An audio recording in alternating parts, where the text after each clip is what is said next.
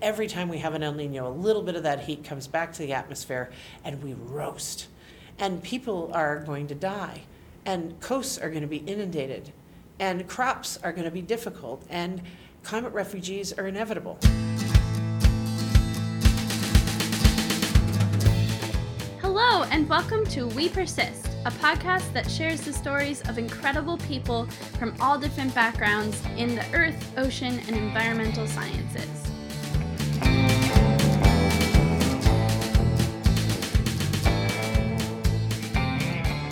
Okay, so I had crossed paths with and had the privilege of hearing Dr. Joellen Russell speak 3 times prior to sitting down with her at the 2019 American Geophysical Fall Meeting in San Francisco in December. And let me tell you folks, for those of you who don't already know, she has a way of just completely captivating her audience with her excitement about the science she's doing. It's contagious. It's truly incredible, and so I'm super stoked to be sharing her story with you today.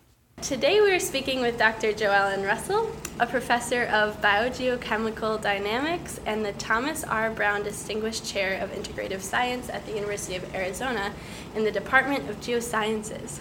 So you broadly study the global ocean and how it interacts with other things? Yes. Can you elaborate on your research in general and why it's important? So I use supercomputers, robot floats, and satellites. So I am an Earth system modeler and oceanographer.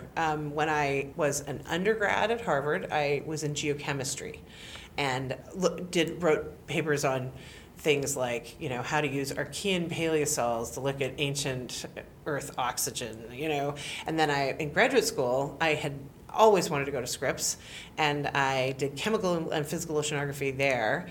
And when I got done, I went to the University of Washington, which has the best atmospheric dynamics department in the world, and did actually climate and atmospheric dynamics, trying to figure out what was going on in the Southern Ocean around Antarctica, and then went on to the Geophysical Fluid Dynamics Laboratory at NOAA and Princeton. So you've been all about the country. Yes, well, and skipping disciplines, geochem, oceanography, atmospheric, modeling.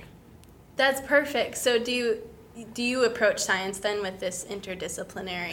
Well, I grew mindset? up in Kotzebue, which is basically it's an Eskimo fishing village on the Chukchi Sea, and until I was 10, that's where I lived with my family, and I always wanted to know where the sea ice went when breakup came, and off it went, and you can't follow it. It's incredibly dangerous, right? And I just was desperate to know what happened. So we can know what's on land. I felt like, growing up in a community of indigenous peoples, the land is utterly known. This colonial idea that we're discovering things, I'm like, really?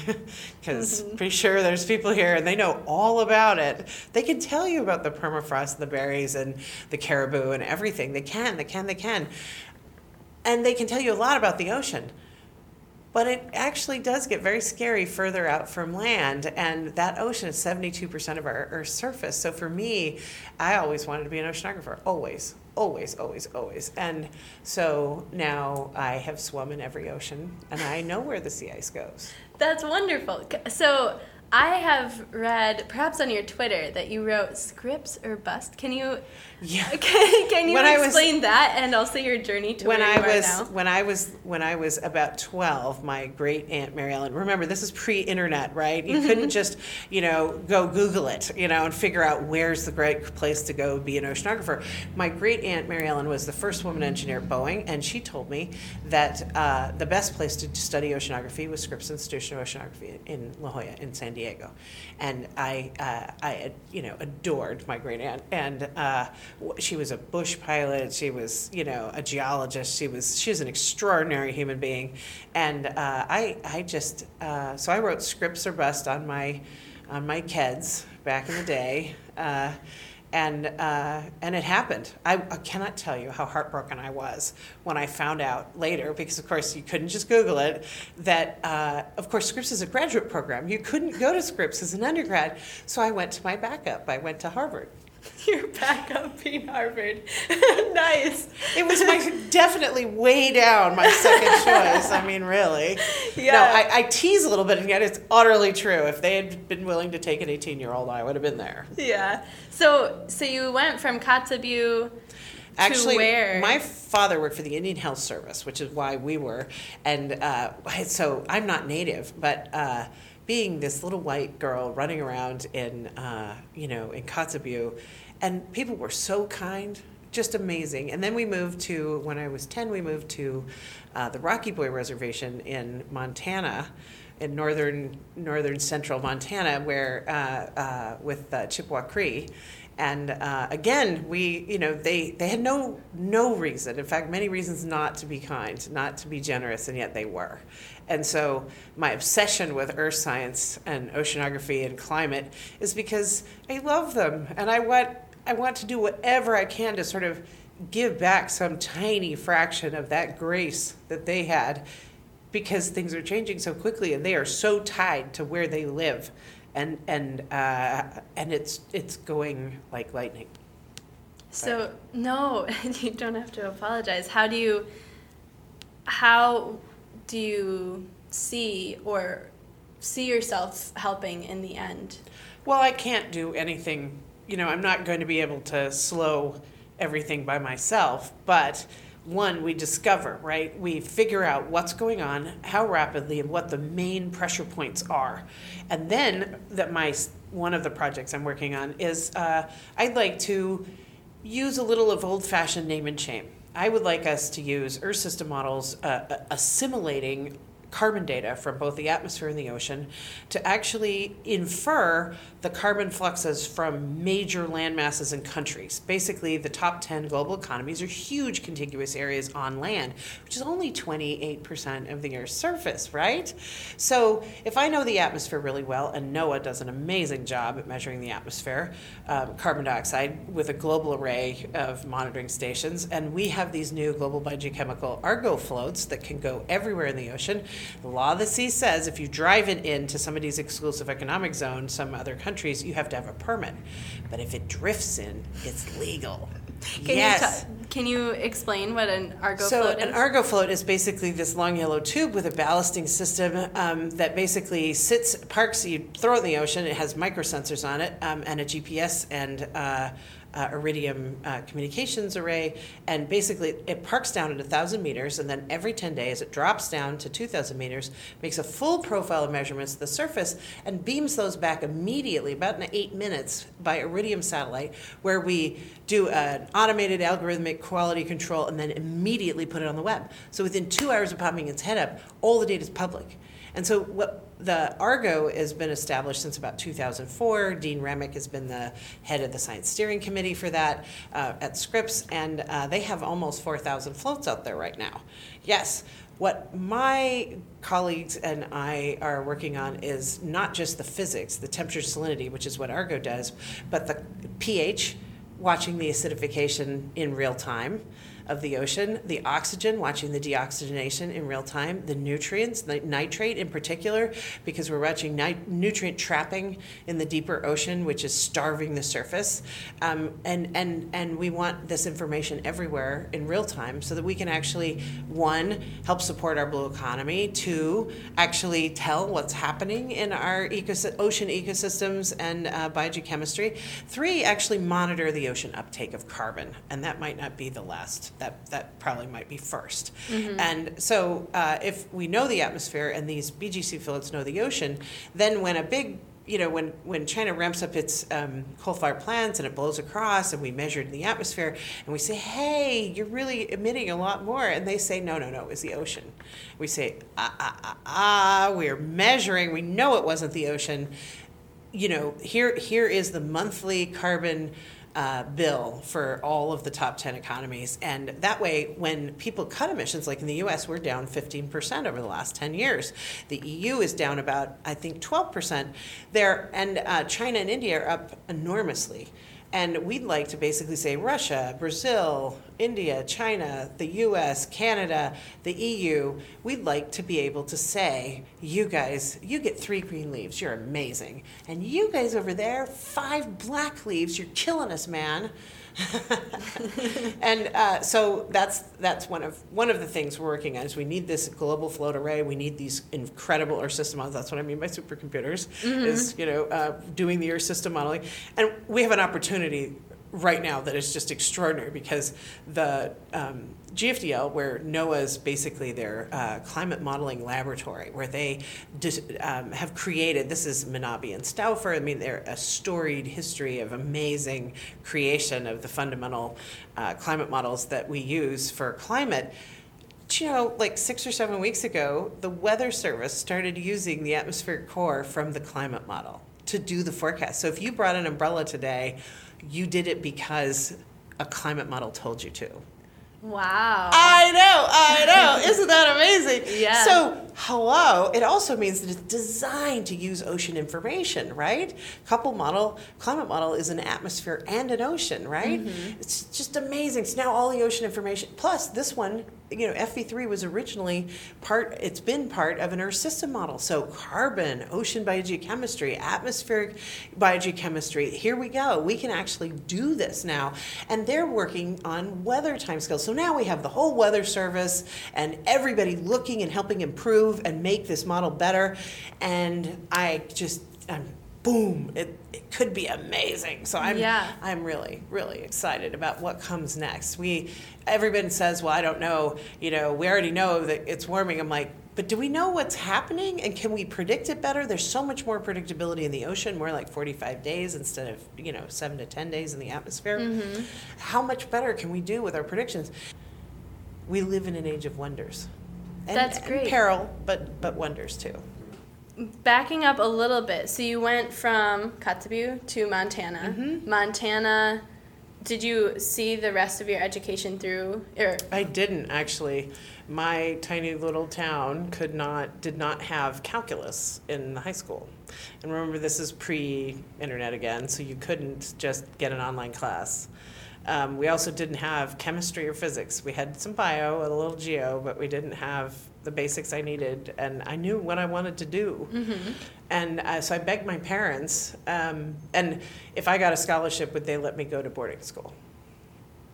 And I got into St. Paul's School on a scholarship, which is a New England boarding school, and near Concord, New Hampshire. Okay. And so as a sophomore in high school, I picked up my bags and my trunk, just like Harry Potter, and went off to boarding school.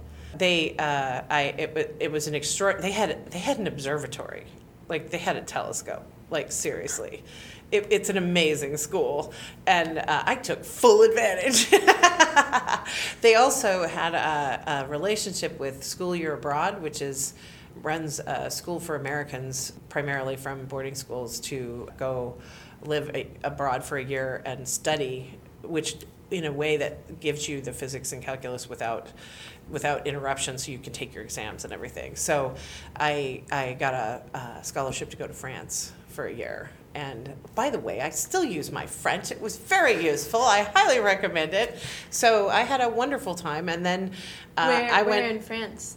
In Rennes, out in Brittany, which actually informs a lot of what I think about rain and food and fishing and wonderfulness, because boy, it was delicious and very, very wonderful people. So, and then I went to Harvard.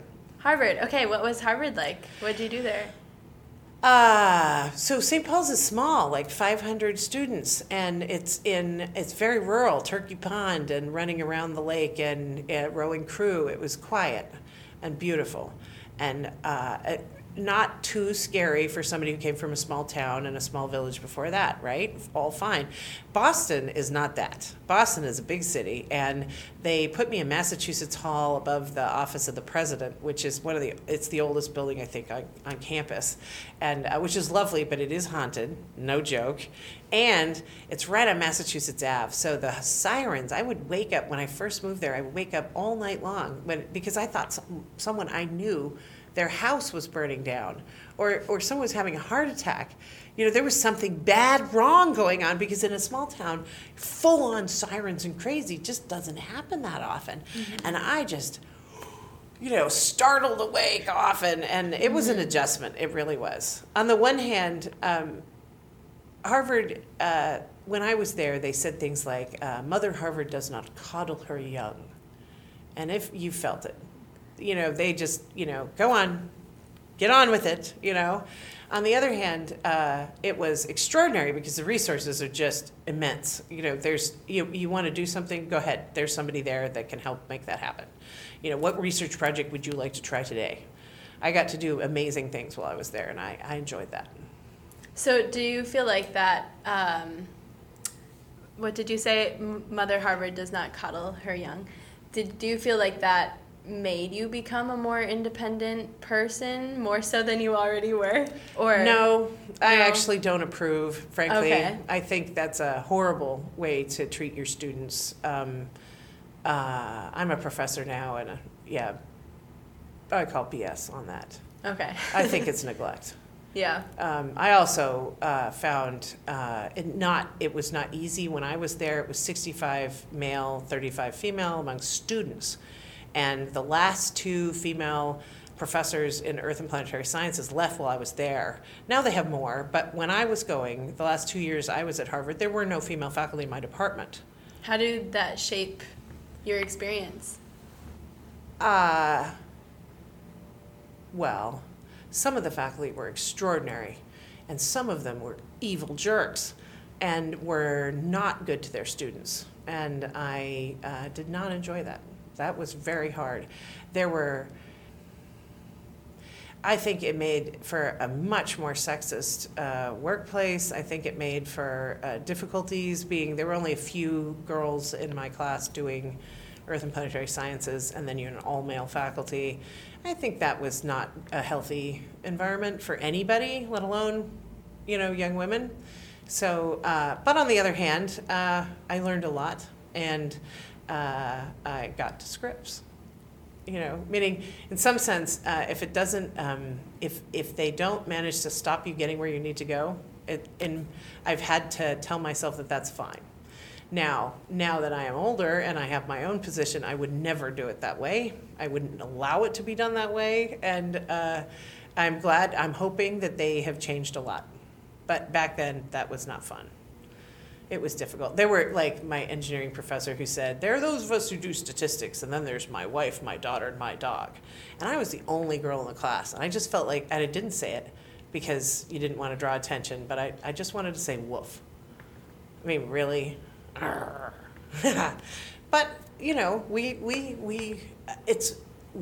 it makes you more determined to make it better, more inclusive, because in fact, I think we solve problems faster. And let's just say, with climate change, everybody needs to hear this message in their own voice, in a voice that's like theirs.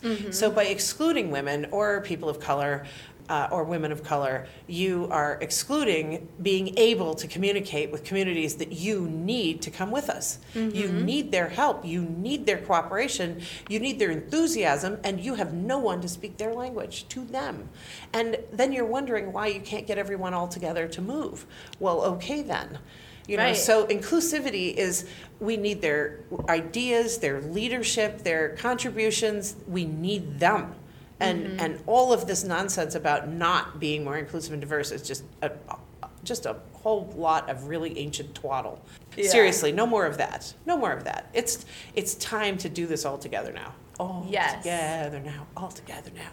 And we need everybody. We need the young ones go, well, I don't know if anybody needs my work. I'm like, are you kidding me? Of course we do. We don't know what amazing idea you're going to have or what extra elbow grease you're going to provide. The world is full of these amazing challenges that are really, making it hard. Fix one. Fix a little bit of it. Come on, you can do it. And in climate change research, and not just the research, but the adaptation and the mitigation, the communication, we have so much work to do. Everybody in the boat. Everybody in the boat. Every single one of them. Come on in, the water's fine. We can do this. So you've outlined a systemic problem, I think, in the field. Do you have any ideas for how we can help make this a more welcoming environment for everybody of all identities? I think there are problems of access in individual communities. I think that each one of these actually has to be thoughtfully addressed, preferably from the white male majority. Listening and working hard to help get everybody in the boat. It's not right to put all of the work onto the minority that is trying their best and not being welcomed as they should. Also, just think about this in, kind of crazy economic terms. Basically, all of these people, women of color, men of color, LGBTQ, and white women too, who continue to not be represented in many of our subdisciplines, essentially, we need them. They are all undervalued resources, assets. Essentially, if you want to get in on the ground floor, invest in somebody who is amazing but hasn't had the investment that would make their research flourish and bloom. The likelihood that we're missing an Apple or a Google or a whatever amongst our colleagues is 100%. We're absolutely missing out on something extraordinary. So I don't have all the answers about how to serve each of these communities. I do know that it shouldn't be them trying to bootstrap their way in, because that's a bunch of BS. Right. They have enough to do getting their own things off the ground. I would really like to see it be a white male-led listening effort. Yes. Because there's a ton of emotional work that goes into this, and I'd like them to do a little of it. Hear, And hear. I have outstanding male colleagues who are listening and working and learning and pushing, and I'm proud of them. But I would like there to be more. Mm-hmm. Yeah. Is there anything else you wanted to add about your journey? Well, I've had Share. some amazing mentors, right? And not everybody says mentors like they gave you advice. No. There's like the Radcliffe Dean who wrote me a check from the Radcliffe Dean's discretionary fund so I could make my thin sections. Okay, there's Lynn Talley, who was on my committee back when I was at Scripps, and now is my dear colleague and she's the lead on the observations, and I'm the lead on the modeling for SOCOM, our Southern Ocean Carbon and Climate Observations modeling, where we're deploying all these biogeochemical Argo floats. And I've had amazing help, and it's not just women either, although in times of deep dismay, they were the ones who came through. But also, like, when I was pregnant with my first child on the tenure track, and unexpected, and the University of Arizona had no maternity leave, 0. And I was the breadwinner in my family. I'm the lead. And so we looked at it and we were like, what are we going to do? How will we pay our rent? And my colleague, George Garrels, comes wandering down the hall and says, hey, Joellen, I think I'm going to teach that big ocean class for you. And I said, what? And he said, yeah, I want to get my hand in. I'm going to teach it. You give me the slides. I'm like, George. And he did. I didn't have to ask for teaching release. I didn't have to get it dinged on my tenure track evaluation. George just took my load. Just took it. Just like that. What a mensch. What an amazing human being. Never forget it, because I was in a panic about how we would do this. Ended up being a C-section. It would have been awful. Mm-hmm. And second kid, I had my sister, who is a nurse, was in between gigs and said, you know what, I'm going to come down and live with you. And she did. For a year, she basically was the nanny. There's nothing like being able to hand your sister the baby with the dishes in the sink and the underwear on the floor and walk out the door to go to work. It was amazing. So everybody should understand that I have an extraordinary pit crew, that my success is really a function of having an extraordinary number of people who were kind and generous with their time and their effort, who loved me. And, so when you're choosing your friends and your family and all the rest of it, your pit crew matters. It essentially makes things possible. They invest in your future by investing in you. That's wonderful. Well, I'm very lucky, very lucky. Yeah. Do you know, has there been progress on the paternity leave? Yes, yes, we do now. Yes, of course we do. I have not for either of my children, which are now 9 and 12, but now everyone does. And in fact, one of our junior colleagues just took his paternity leave and all the rest of it. So I'm thrilled. Great. That's wonderful. There's still progress to be made there. In my department of 31 tenure track faculty, I'm the only mother. Oh, really? Do you want to talk about that at all? I'm not the only woman. We have 5 or 6 female faculty, I think, but I'm the only mom, and I think that that might just be everyone's choice. It might also be that we made it too hard, too difficult, not enough support, and basically they chose not to have children in order to be able to do their careers, and that is a grotesque choice that should not be forced on people. And if we're not doing it right, we need to do better. And it's obvious we're not doing enough. Yeah. So I'm pushing currently on the Academic Senate of the University of Arizona for on-campus daycare. We don't have that, just by the way. Yep. We have progress to be made. We are a $2 billion a year business university. We have 43,000 students. We are the land-grant, university in the great state of Arizona, and we need to do better. The lack of maternity, paternity, and childcare, that's something I've heard at least 3 institutions. So it seems like it's a struggle that everyone is having to fight within each institution. Yep. And I just wonder if there is it would be better if we did it federally. But again, we're ahead of where the federal government is. So yes, we're having to do a ground game. Every single institution, one after the other. But we are winning. We are getting there. It is slower than we would like. But with all the young people coming up and just going, why? Why not? We're people. We're people. People have to have babies or there are no people. So, okay then, we should make some accommodations to be able to not lose the incredible investment we put into our faculty, our students, and our staff who they're trained, they know us, they love us, they produce amazing things for us. How can we keep them in the boat? What can we do to make it better? And we're working on it. Absolutely. Every day. It's coming along. Hopefully that groundwork will set us up for some sort of federal thing at some point. Yes, of course. Yeah. Of course. Definitely. It's why would you throw away the millions of dollars we've invested in you get a PhD in earth science at the moment where climate change matters the most, where we absolutely need every hand on deck, and we can't afford to let any of them slip away. Not one. Is there anything else you want to add about your journey? Just that we live, sort of ancient Chinese curse, may you live in interesting times.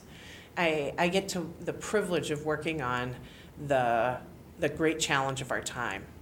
Walter Monk, who died this last spring, gave a keynote at the Ocean Sciences meeting some years ago.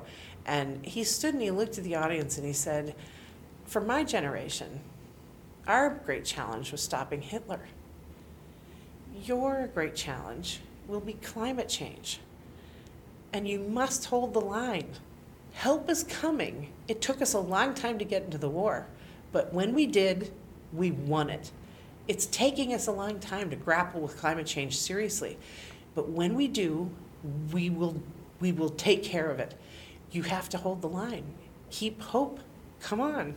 And you could have heard a pin drop. The whole audience just, it was an amazing moment. But I think about that we are in a moment of sort of Churchill, where we got to get the tanks built, the planes built, the boots on the ground. We've got to get ready. We can see that it's coming. And if you believe the predictions, here it comes. And we must move. We must move briskly and with purpose. And so I am excited to be here at this time doing this work. I'm also a little daunted. It's a lot.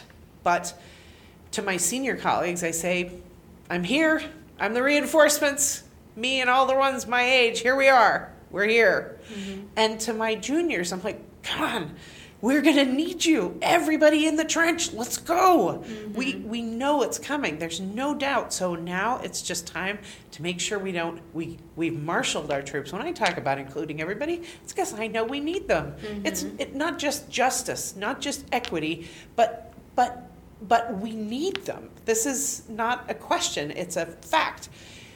Combine that with the fact that we need better models, better observations, better plans, better communications.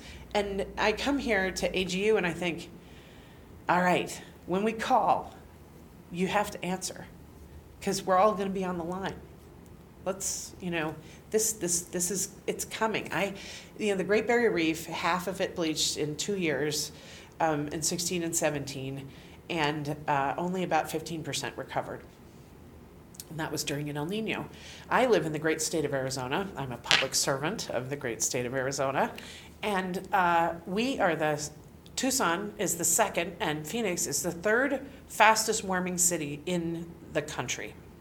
Second and third. First is Anchorage. The Alaska and Arizona are warming, and our 105-degree days, our 110-degree days are extending every year. And this last year, we broke all our records in August, September, and October, and it was not an El Nino year where the ocean gives up a little extra heat. So I'm wondering what's going to happen during our next El Nino year. And if people don't start to panic at the next El Nino, then it'll be the one after that. And that means we're on a 3 to 7 year clock. So what do you have to say to people, or what do you suggest people say to people who don't see science as settled, who think it's that you can still have opinions about the science relating to climate change? Well, I'm an oceanographer, right? And these robot floats are measuring all over the world ocean, and we now know that 92% of the anthropogenic warming happened in the ocean. And ERBE, the Earth's Radiation Budget Experiment that looks out at the sun and in at the Earth, says that the gap between what comes in, which is the same every year, roughly, and what goes out, which is less, that energy imbalance grows every year. And the ocean warms every year because it's 92% of the ocean heat uptake. So I invite them to come look at our float data. I invite them to test us, poke at it, come investigate, find a hole, find a flaw. Because what I'm telling them is that 4,000 robot floats in the ocean are telling us the same thing.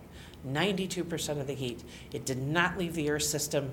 And every time we have an El Nino, a little bit of that heat comes back to the atmosphere and we roast. And people are going to die. And coasts are going to be inundated. And crops are going to be difficult. And climate refugees are inevitable. So what we need to do now is bend that curve. Bend that CO2 curve as soon as possible. And that's going to take a massive combined coordinated effort. Right now, we're being led in the United States by the grassroots. In Arizona, 42 states have actually reduced their emissions over the last 10 years. It's just a few stragglers that haven't gotten behind this. And you see solar in my city popping up everywhere. We're shading our parking lots at our churches and our supermarkets with solar panels, and even the school playgrounds. We had to plant new kinds of grass because they now have shady varieties because we've got solar panels up there. And it's not just our solar, it's our water conservation, it's our, we're moving quickly. And I'm so excited by that. I just see this is a time when sustainability and prosperity align. You're saving money and you're investing in your kids' and grandkids' futures. Yay! Yeah. And the funny part is everybody's like, well, I don't think people really believe that. I'm like, have you seen how many people are investing with their cars, with their roofs, with their cisterns, with their xeriscaping? They're investing in the future. Insurance companies. Exactly. Companies. That's right. Yeah. They're already moving. It's just our political class at this point that haven't bothered to do their own research. They need to take a hard look at what would make their states more prosperous right now, because at this point, nobody expected solar and wind to get so cheap so fast. And since China says they won't have any combustion engines on the road in 2030, which is 10 years from now, no combustion engines means all electric vehicles, all of them. So unless they'd like everyone to be driving cheap Chinese knockoffs, which is very likely, given that they're going to be creating transportation for over 1 billion people, I would get to hustling, because we'd like to be ahead of the value chain innovation that's happening rather than behind. Yes. What are your plans going forward in life? So I have 20 more years to work, right? I'm in my 40s. So I have at least 20 years to go, maybe 25 if I'm lucky. And so I've got nothing but time, right? So I'm picking the biggest, hardest, craziest things I can get my hands on, and I'm going to keep pushing with, like a rugby player in a scrum, push, push, push with the legs, because, and I'm going to include as many young people from as diverse backgrounds as I can, because I value their, the innovative ways they think about everything, and that is different from my own. So I'm robot floats, supercomputers, and satellites. I want to build better models. I want to build better, cheaper, smaller satellites that we can put up many of, rather than having to depend on one enterprise satellite to do it all, where failure means failure, as opposed to, which is the same with robot floats. We love our ships. They're very important. I need more ship time, but at the same time, robot floats can go places when it's not convenient for us to go. So miniaturization, microsensors, better batteries. I mean, this is all part of that green push anyway to better electrical everything. And I'm going to also work in my state. So globally, to build these big infrastructure, I'm on a PI on a satellite project proposal. I'm working on new Earth system modeling efforts, as well as we just got renewed for SOCOM with our robot floats, and trying to design new data assimilation for biogeochemical ocean data so that we can do ocean prediction right down to fisheries, et cetera. But at home, we're trying to build a tower network that would allow us to basically do weather and air quality and carbon modeling of our state. So we can see what our state impact is, and we're teaming up with experts on mitigation and adaptation to see if there aren't things that we can do in Arizona to bend our curve that we can measure. So the combination of science and engineering and social science to help push us forward and make us more prosperous at the same time. Who wouldn't want to come to a place with better air quality, bluer skies, great jobs, and a beautiful landscape that we haven't ruined? I mean, really, this is what we offer. And so I'm doing it at my state. I'm doing it for my country. I'm trying to do it for the rest of the world. Everybody in the water, time to go. Nothing but time. I unlike a lot of our politicians, I have tenure. But they should think carefully. Act wisely. Get on the right side of this. Come on, get on the right side of this. Be on the right. Do you really want to be one of the people we see as appeasers? If you take that World War II analogy and you say, who was it who was telling us not to get into the war? Do we respect those people? Does history treat them well? How about the people who said, we can get along with it, but we'll make a deal, or it's not so bad, CO2 can help fertilize plants.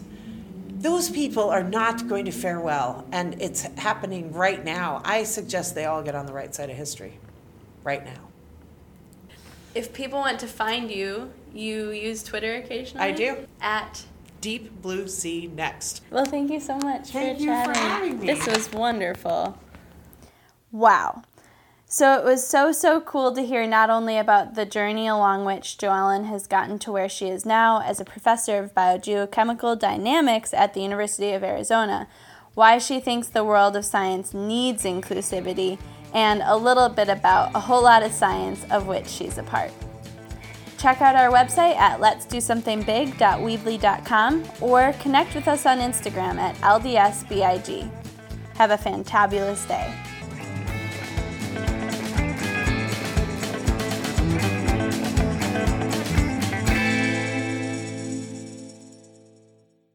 Content was produced and edited by Mariama Dryak. The cover art for the We Persist podcast is created by Emma Henry, and the music for today's episode is from Purple Planet Music.